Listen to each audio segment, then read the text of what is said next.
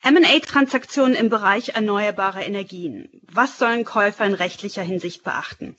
Hierüber möchte ich heute mit Kerstin Henrich, M&A-Partnerin aus dem Düsseldorfer Büro, sprechen.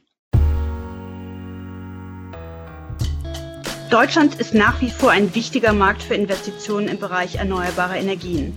Die regulatorischen Rahmenbedingungen sind stabil und im Gegensatz zu anderen Ländern gab es in Deutschland keine rückwirkenden Kürzungen der Einspeiseförderung. Daher ist die Nachfrage der Investoren nach Projekten in Deutschland seit Jahren hoch. Worauf sollten Investoren bei der rechtlichen Prüfung von Projekten im Bereich erneuerbare Energien achten? Willkommen zu einer weiteren Folge von Jones Day Talks. Vielen Dank, Kerstin, dass du heute hier bist. Kurz noch zu meiner Person. Mein Name ist Claudia Leindecker und ich bin eine Kollegin von Kerstin aus dem Düsseldorfer Büro. Kerstin, du berätst seit Jahren Unternehmen, die in Wind- oder Solarparks in Deutschland investieren. Wenn du einem Investor in nur einem Satz einen Rat für sein nächstes Projekt geben solltest, was würdest du sagen? In nur einem Satz. Dann würde ich sagen, prüfen Sie nicht nur Nutzungsverträge und Genehmigungen, sondern auch die anderen Themen, hinter denen sich substanzielle finanzielle Risiken verbergen können.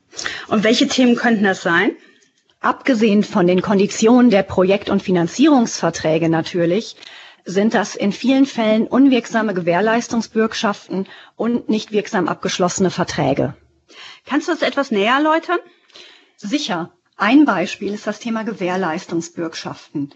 Üblicherweise gibt es bei den Projekten einen Generalunternehmer, der den Wind- oder Solarpark errichtet.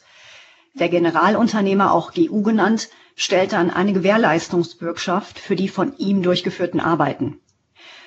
Solche Bürgschaften enthalten fast immer aufschiebende Bedingungen oder Beschränkungen. Daher sollte man sich in der Due Diligence natürlich anschauen, ob diese Bedingungen auch erfüllt wurden oder ob Beschränkungen vielleicht dazu führen, dass die Bürgschaft im konkreten Fall wertlos ist.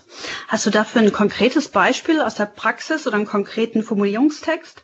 Ja, eine typische Formulierung in der Bürgschaft ist, dass die Bürgschaft für fertiggestellte und mängelfrei abgenommene Arbeiten gestellt wird.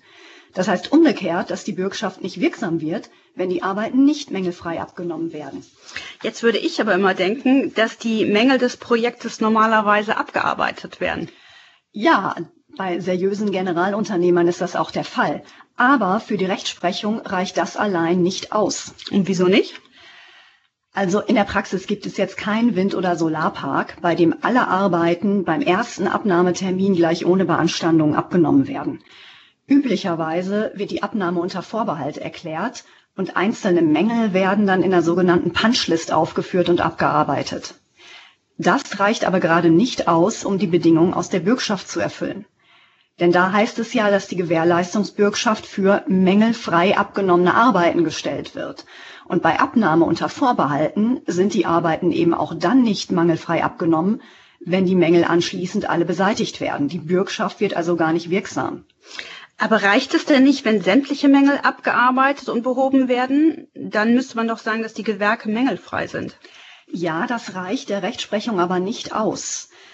Beispielsweise hat das OLG Frankfurt in einem Urteil von August 2016 entschieden, dass das spätere Fallenlassen der Vorbehalte, die bei der Abnahme erklärt wurden, nur dann gleichgestellt werden kann mit einer vorbehaltlosen Annahme, wenn es schriftlich erklärt wird.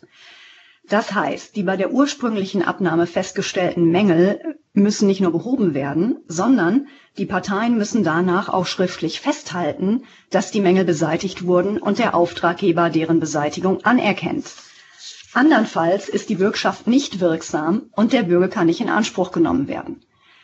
De facto muss also eine zweite Abnahme erfolgen und dabei auch schriftlich dokumentiert werden, dass alle Mängel beseitigt worden sind. Das ist wirklich ein wesentlicher Punkt. Kannst du noch ein weiteres Beispiel für unwirksame Bürgschaften aus deiner Praxis nennen? Ja, ein weiteres Thema, was man häufig sieht, ist die fehlende Identität zwischen dem Bürgschaftsgläubiger und dem Gläubiger der Hauptforderung. Bei vielen Projekten ist die Betreibergesellschaft des Projekts eine Tochtergesellschaft des Generalunternehmers.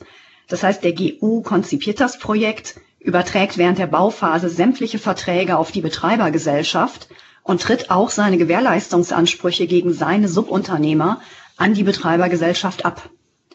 Das muss auch für die Betreibergesellschaft nicht nachteilig sein, wenn die Subunternehmer wiederum verpflichtet werden, Gewährleistungsbürgschaften beizubringen.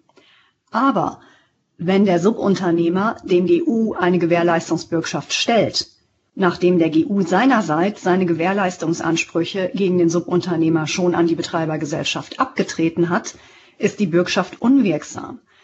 Denn zum Zeitpunkt der Ausstellung der Bürgschaft waren der Gläubiger der Hauptforderung, also die Betreibergesellschaft, und der Bürgschaftsgläubiger, also der GU, denn dem wurde die Bürgschaft ja gestellt, nicht identisch. Diese Identität ist aber Voraussetzung für die Wirksamkeit der Bürgschaft. Aber könnte man dann nicht einfach die Bürgschaft auch noch auf die Gesellschaft übertragen und damit das Problem beheben? Nein, das geht leider nicht. Die Bürgschaft ist von vornherein unwirksam. Sie kann also auch nicht mehr übertragen werden. Das ist in der Tat schlecht.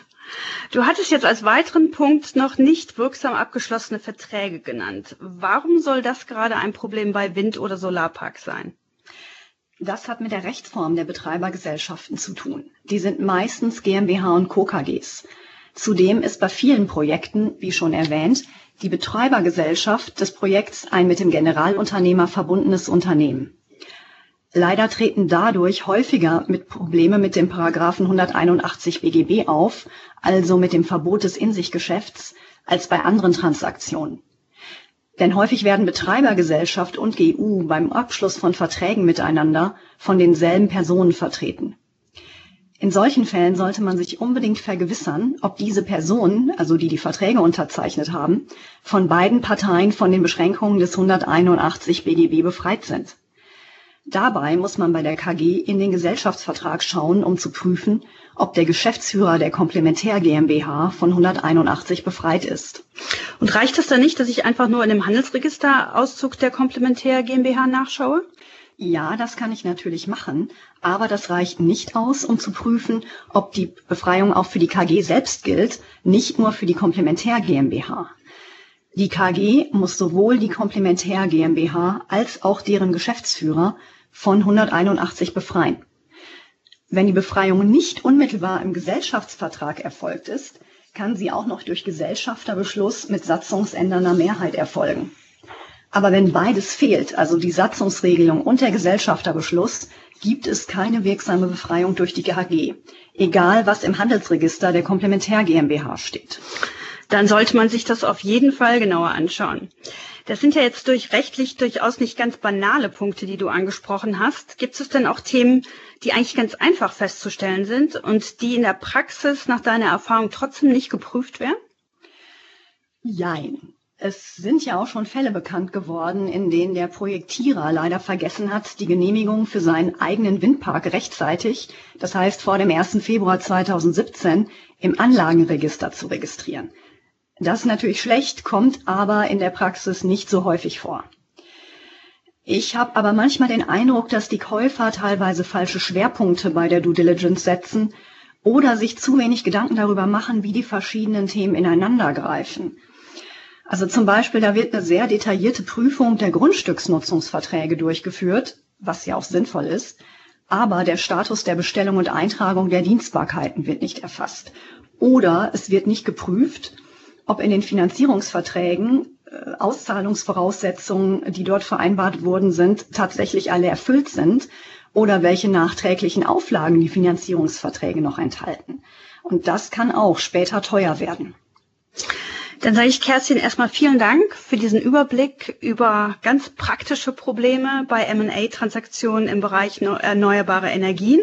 Und ich nehme an, dass man sich bei Fragen gerne an dich wenden kann unter der E-Mail-Adresse khenrich@jonesday.com. Das war eine weitere Folge von Jones Day Talks. Vielen Dank. Thank you for listening to Jones Day Talks. Comments heard on Jones Day Talks should not be construed as legal advice regarding any specific facts or circumstances. The opinions expressed on Jones Day Talks are those of lawyers appearing on the program and do not necessarily reflect those of the firm. For more information, please visit jonesday.com.